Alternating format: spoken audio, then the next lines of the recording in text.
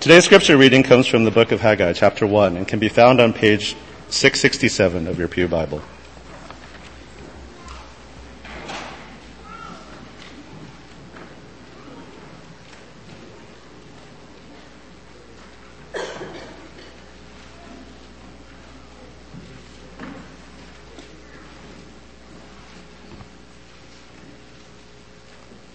Haggai, chapter 1.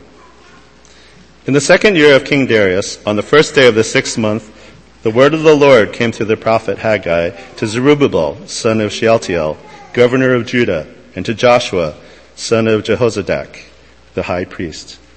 This is what the Lord Almighty says. These people say, the time has not yet come for the Lord's house to be built. Then the word of the Lord came through the prophet Haggai. Is it a time for you yourselves to be living in your paneled houses while this house remains a ruin? Now this is what the Lord Almighty says. Give careful thought to your ways. You have planted much, but have harvested little. You eat, but never have enough. You drink, but never have your fill. You put on clothes, but are not warm. You earn wages only to put them in a purse with holes in it.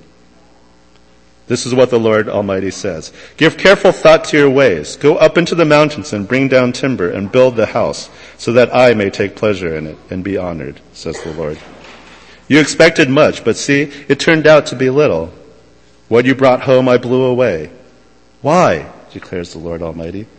Because of my house, which remains a ruin, while each of you is busy with his own house. Therefore, because of you, the heavens have withheld their dew, and the earth its crops. I called for a drought on the fields and the mountains, on the grain, the new wine, the oil, and whatever the ground produces, on men and cattle, and on the labor of your hands. Then Zerubbabel, son of Shealtiel, Joshua, son of Jehozadak, the high priest, and the whole remnant of the people obeyed the voice of the Lord their God and the message of the prophet Haggai, because the Lord their God had sent him. And the people feared the Lord. Then Haggai, the Lord's messenger, gave this message to the Lord of the people. I am with you, declares the Lord. So the Lord stirred up the spirit of Zerubbabel, son of Shealtiel, governor of Judah, and the spirit of Joshua, son of Jehozadak, the high priest, and the spirit of the whole remnant of the people. They came and began to work on the house of the Lord Almighty, their God, on the 24th day of the 6th month in the second year of King Darius. May God bless the reading of his word.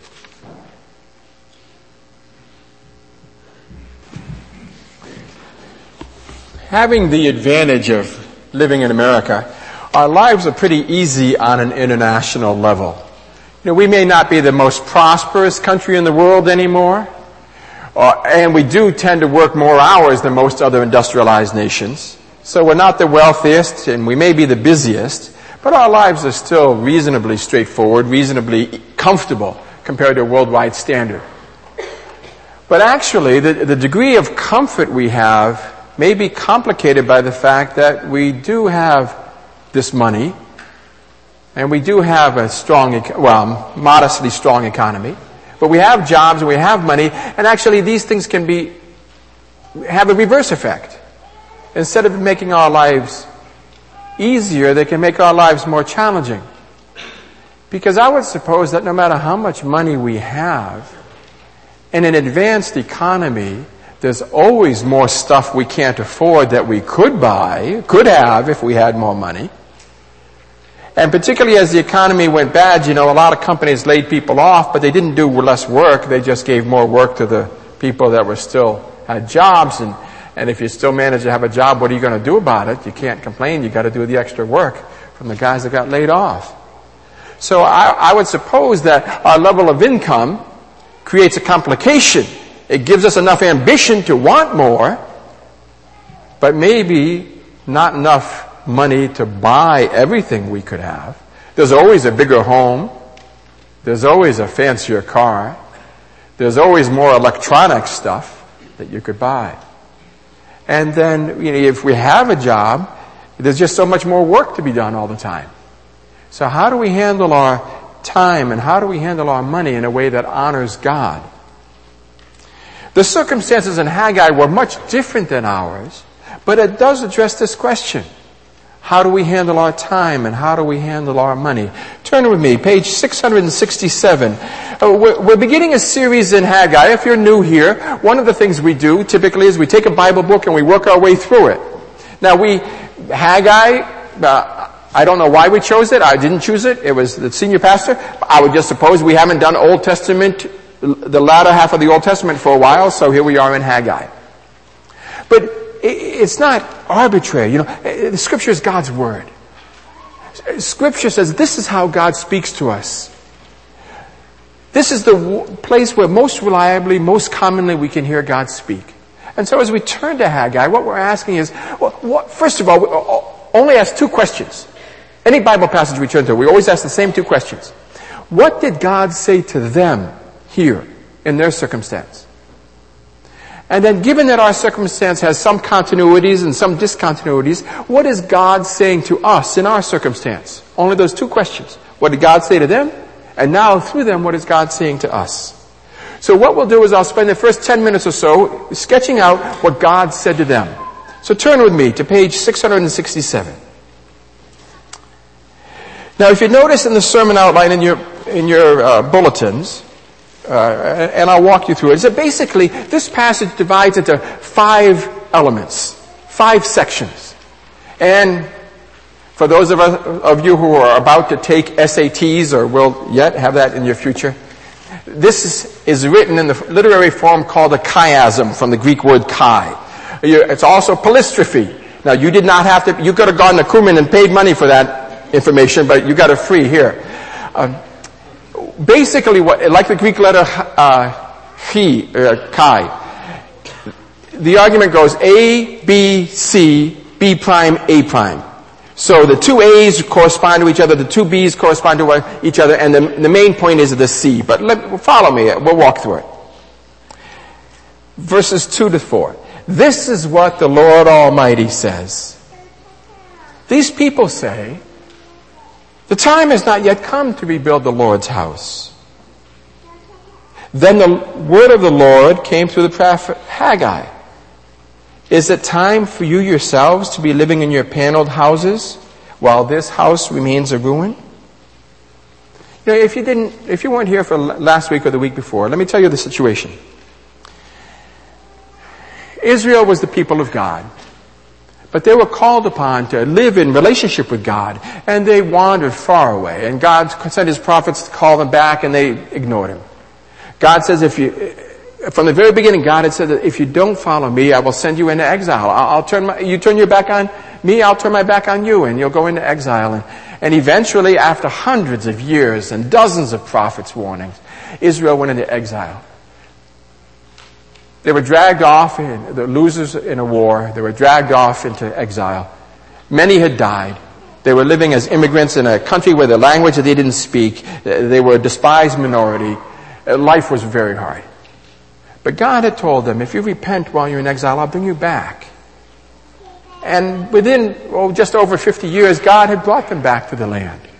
Now they were back, and the land was still devastated, and there were other ethnic groups that had been moved in the meantime. So now they're back in their homeland, but they have no homes. They have no city walls for protection. Their country's been destroyed. And so it's natural. What do they want to do? They've got to have some safety. They've got to have some kind of money to look after, some crops to eat. So they want to plant, they want to grow harvests, and they want to have homes to live in. And despite that, if you look at the book of Ezra, Haggai doesn't tell us this, but if you look at the book of Ezra, which describes the same time, despite that, as they built their homes, they also built the temple. But then the surrounding people that had been moved in were angry about it. They were concerned that Israel just had invaded their land now. Israel had invaded their land, and if they build their temple, they build their cities, they build their walls, they're going to take the land away. And so the inhabitants of the same area rebelled or fought against Israel, told them to stop building the temple. And they sent word back to the emperor to tell Israel to stop building, and the emperor told them to stop. So they went on with their lives, they continued building their homes, they continued planting and harvesting their crops. And after about 15 years or so, the prophet Haggai stood up and said, no, we can't do this. We can't keep like this. We live in paneled homes now. Now we're wealthy. We can panel our homes. In those days, well, if you have friends who live in homes that are maybe 60 or 80 years old, you know what wood paneling is like. You know, if you have a new home, a newish home, or a home from the 60s, the paneling we put up now is just cheap stuff normally. Really one of the cheapest products you can use. Much cheaper than sheetrock to nail up paneling.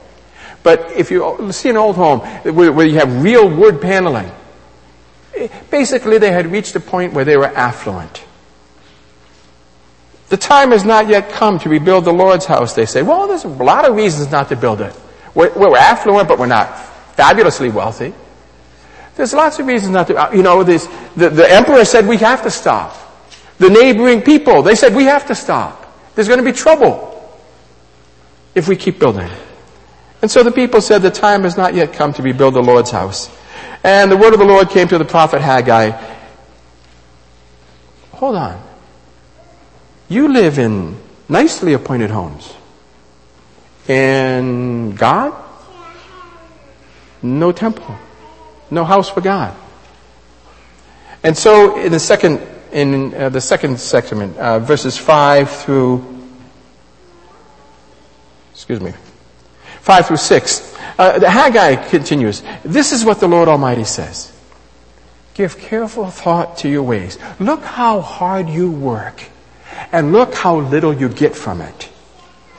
Verse 5. This is what the Lord Almighty says. Give careful thought to your ways. You've planted much, but you get little harvest. You eat a lot, but you're never full. You drink, but you're still thirsty. You put on clothes, but you can't get warm. You earn wages and put them in your wallet, and your wallet has a hole and the money falls out. What's happening? All this, you're working hard for your own prosperity, for your own welfare, for your own safety, and it's getting you nowhere. Now, the reason why it helps to know this is a chiasm is because God doesn't tell them right here why. Why are they working so hard for no return? But he tells them later on in verses 9 and following. Jump down to verse 9. You expected much, but see, it turned out to be little. Why? What you brought home, God says, I blew away. Why would I do that to you? Because my house remains a ruin. Each of you is busy with your own house. Therefore, because of you, the heavens have withheld their dew and the earth has withheld its crops. God says, I called for a drought. Why are you planting and not harvesting?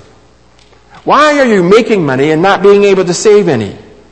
Because I called for a drought, God said, on the fields and the mountains and on the grain and the new wine, the olive oil and everything else that the ground produces, on people and livestock. God says, this stuff, bad stuff, is not happening to you randomly. God says, I'm causing it. Because I've blessed you and brought you to this land. I've prospered you, and you've ignored me. And God says, therefore, I'm withdrawing my grace. I'm withdrawing my blessing. You're going to plant and get nothing. You're going to work hard and have no return from it. Your lives will be hard because you've neglected me. And so in the middle point of this chiasm, verses 7 and 8, here's the solution. This is what the Lord Almighty says. Give careful thought to your ways. Go up into the mountains where the trees grow. Bring down timber. Build my house, so that I may take pleasure in it, that I may be honored by it. God says, this is a solution. Don't spend all your time on your own jobs, all your time on your own homes. Be devoted to me, God says, and the blessing will follow. As you respond to my blessing, they're not earning God's blessing. God has already blessed them. God already brought them back. God already gave them prosperity. But God says, if you don't reciprocate, we're not in relationship. And if we're not in relationship, I won't look after you. And so he calls them in verse 7. Verse 8, go up into the mountains, bring down timber, build my house, so that I may take pleasure in it and be honored. And so in verse 12, what do? The Zerubbabel, Joshua, the high priest, the whole remnant of the people obeyed the voice of the Lord their God and the message of the prophet Haggai, because the Lord had sent them. They came and they began to work on the house of the Lord Almighty their God. God had spoken, and they heard. They listened, and they obeyed. Now, the question becomes, that's what God is saying to them. Why are your lives so difficult? Because I blessed you, and you didn't honor me. Concretely, they used God's blessing to build homes for themselves, to make a luxurious life for themselves, and they did nothing for God. Concretely, that's what God is saying to them. I will take away my blessing unless you honor me. Now, what is God saying to us? We live in a much different era. It's not just that it's 2,000 years later or more. It's that God works in some ways, some respects, God works differently today. You see, this passage is very popular when churches are launching building programs. Right? Because God said to them, you better build this house, build this temple, or else I'm going to withdraw my blessing. And now, as it happens, we do have a building program. But I'm confident in our senior pastor that that's not why he chose Haggai. He chose Haggai because twice a year we have series in the Old Testament, and we haven't had one for a while, and so now we're in post-exilic prophets. And so that just happens that we're in Haggai. And to reinforce the fact that this is not to raise money for the building fund, let me tell you this. Christians do not have temples. This building is a convenience. This is not where God dwells. You look at the New Testament, what does Stephen say in Acts 7? God does not dwell in buildings built by human hands. God said, I made the universe. How can you make a building for me to dwell in? Maybe in the Old Testament, God dwelt among his people in that temple so that they would have a locus where they could worship him. But that's not how it works now. If you look at the New Testament, what's the temple in the New Testament? We are, collectively. God dwells among us as people. So God is still speaking to us through Haggai chapter 1. But he'll say something a little bit different to us than what he said to them. We have to take into consideration the different era in salvation history that we live in, so we hear what God is actually saying to us through what he said to them. The temple today is not this building. This is not a holy building. We are the holy building of God as God's people. So we have to adjust what we hear God saying to us from Haggai chapter 1. But there's a discontinuity there. Now here's a continuity. Paneled homes? We have the great benefit of living in America. Not all of us, but most of us live reasonably well off. Most of us have reasonably nice homes, nice cars. Not all of us. So there's a continuity. How about this for a discontinuity? When God said in verse 9, because you haven't honored me, what I'm going to do is, I'm going to take away your blessing. Because of you, I called for a drought on the fields and the mountains, on the grain. Now we've just come through a severe economic crisis. Is this God's judgment on us as a nation? Or on us as individuals, as Christians? You really need to be a prophet to make that kind of judgment.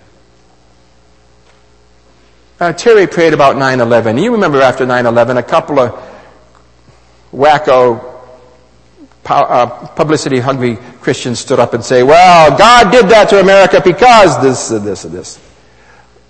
And then you remember the devastating earthquake in Haiti. And then some of the same wacko, publicity-hungry people stood up and said, well, God did this to Haiti because this and this. First of all, you have to be a prophet.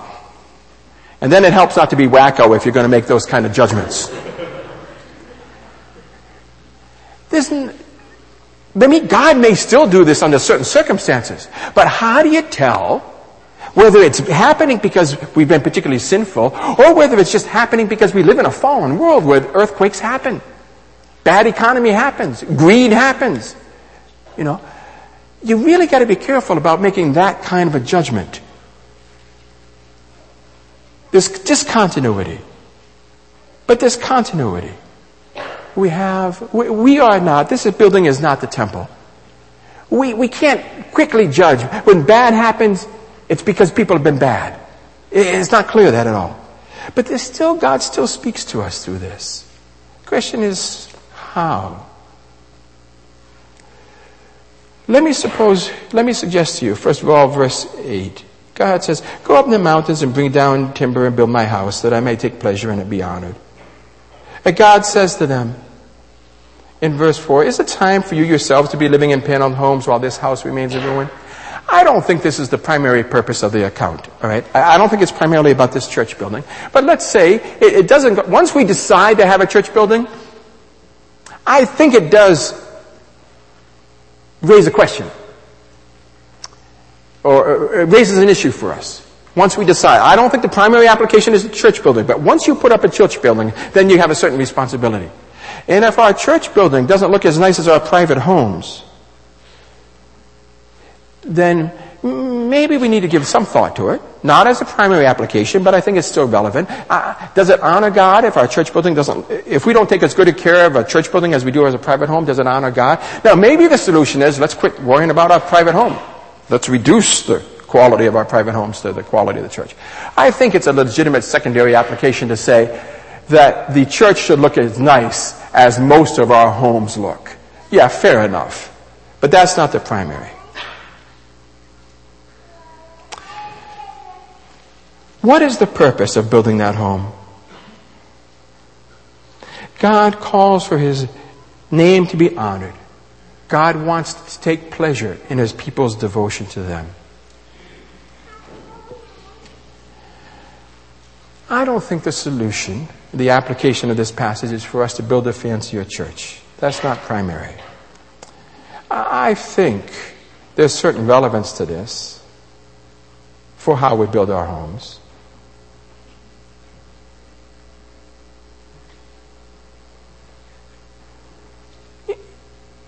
How do you buy a home? A lot of you are in the process of buying homes because you're young and you got young kids now, and now you got to buy a home. Dave Barry, the humor columnist, used to write for the Miami newspaper. He said it works like this. When he bought a new home, and he says, here's how it works. You tally up all your finances and figure out how expensive a home you can afford. Then you add 25% to that and you buy that home. So you're constantly under stress and in debt. Somebody once came to see me in a church where I was serving and said, well, our family is growing. We need to buy a new home to have more room. And because we're going to buy this new home, for the first 6 months or for a year, we won't really be able to give much money to the work of God because the home is expensive and we have some, we got to pay the commission for selling our old one. We got to pay the commission for buying the new one. We got to pay renovation. We got to buy new furniture. We really can't give much money to the work of God. I think it was just an explanation. It wasn't a request for guidance or a suggestion for input. So, and besides, it always looks like I have a vested interest in these things because where's my salary come from? So I kept quiet. But it's legitimate to ask a question. If our homes are so big and grand, or our cars, or anything else we invest in is so big and grand. If our businesses, we want to buy a business, right? Go into business for ourselves. If our businesses if our ambitions are so high that we can't give money to the ministry, that we can't give money to God, we can't give money to eternal things, and not necessarily local church, overseas ministry, whatever it is. If we're spending so much money on ourselves that we can't give money to God, I think this passage kicks in then. Is it time for you yourselves to be living in paneled houses while the work of God remains a ruin? I think it's a legitimate question. My wife and I face this concretely when we were considering about renovating our basement, we managed to pay off our house. My wife is very patient. I hardly spend money. And we managed to pay off our house, and then we thought, well, there's tax benefits to renovating the basement. And in those days, we used to have people, 50 to 60 people over at once, and we don't really have enough room. And I thought, well, we renovate the basement, we'll have more room. But I thought, it was going to cost us $30,000 to renovate that basement. I had never spent $30,000. I don't spend $3 happily. $30,000. Whoa, dog. So what we did was, we decided, okay, if we're going to spend $30,000 in the basement, then the least we can do is set aside $30,000 for extra donations to various causes. I'm not really eager to go to heaven and have God ask me, where's that $30,000? At least now I can say, yeah, but God, at least I put aside another $30,000 for something else. How it works for you, basically, God didn't complain about them having a home. God only challenged them about having paneled homes, fancy homes. God knows we need homes. God knows our kids need college education. At least UMass, not necessarily, state tuition, state subsidized, not necessarily private education. God knows we need food, not necessarily filet mignon. God knows we need cars, not necessarily a Lexus. He didn't fuss about that stuff here. He only fussed about the paneled homes. We got to figure out some way to balance this stuff out, not to fulfill all of our ambitions. Let's talk about beyond money. Although this is a passage about money, but let's talk about this. What role does God play in our lives? How about how we spend our time? Particularly as we're shifting into a congregation that has a lot of young kids, and your kids are too young yet to have a lot of outside activities, but let's consider this. They're getting older. You'll have plenty of ways to spend time with your kids.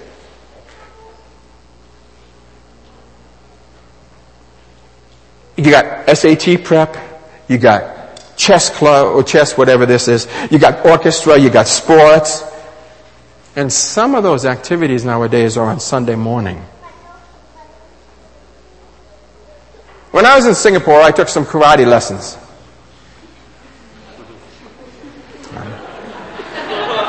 don't know why that's funny. You think it's funny? You come see me later.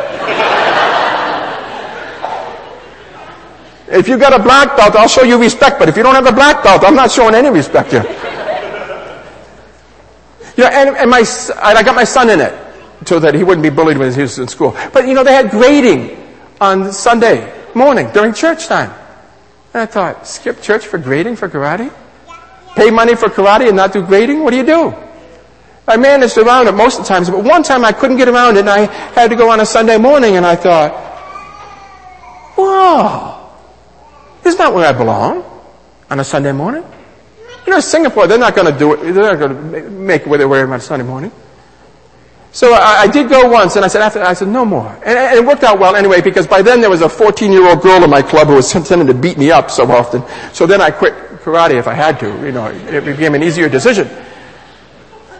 If she'd been 20 years old, I wouldn't have minded, but 14. Hey, worst comes to this. If it comes to this, if you've got to choose between your kid doing orchestra or doing something that you really think is important for their future, we have church only once a week. Only Sunday morning, that's all we got. At least change churches where you go Saturday night or Sunday night. If you have to choose between God and anything, if you have to choose between public worship of God once a week and anything in your life, you don't want to make that choice very often. You don't want to, for the next year I'm going to go do this rather than God. You don't want to do that. How about your career? My oldest son was considering veterinary school for a while. And I did some research into it. Well, there's a lot of reasons not to become a vet. One of the reasons is it's more competitive than med school because there's fewer veterinarian schools, very few veterinarian schools in the country. Secondly, it's the same price as med school. Thirdly, you get no financial aid, so you're going to come into debt. When you graduate, you're going to make about $40,000 a year until you go into business for yourself, so you're never going to pay off your debt. There's a whole lot of reasons, but the biggest reason to my mind was this. It's as demanding as med school. So you're going to spend 80 to 100, 120 hours a week. You're going to disappear unless you're gifted. If you're gifted, forget it. You're okay. But if you're not gifted, you're going to go through 6 or 7 years without ministry.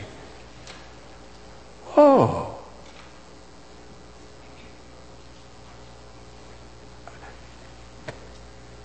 God says, is it time for you yourselves to be living in the penned houses while this house remains in ruin?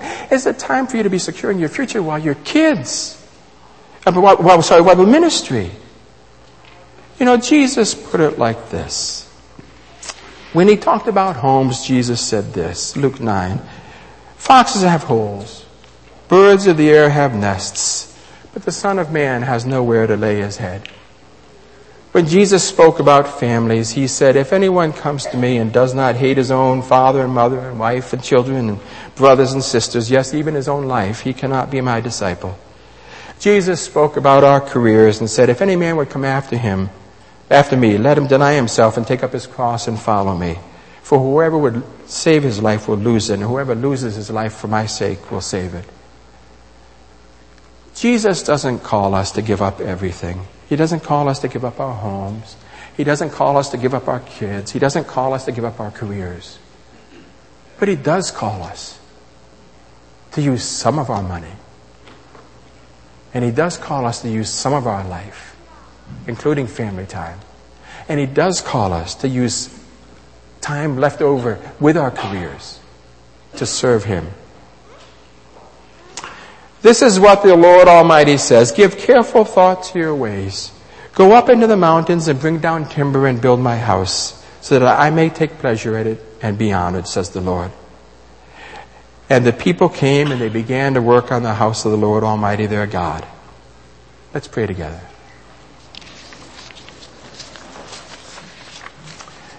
Father, we will always have more opportunities than we have time, more obligations than we have time available, more opportunity to spend money than we have available to us.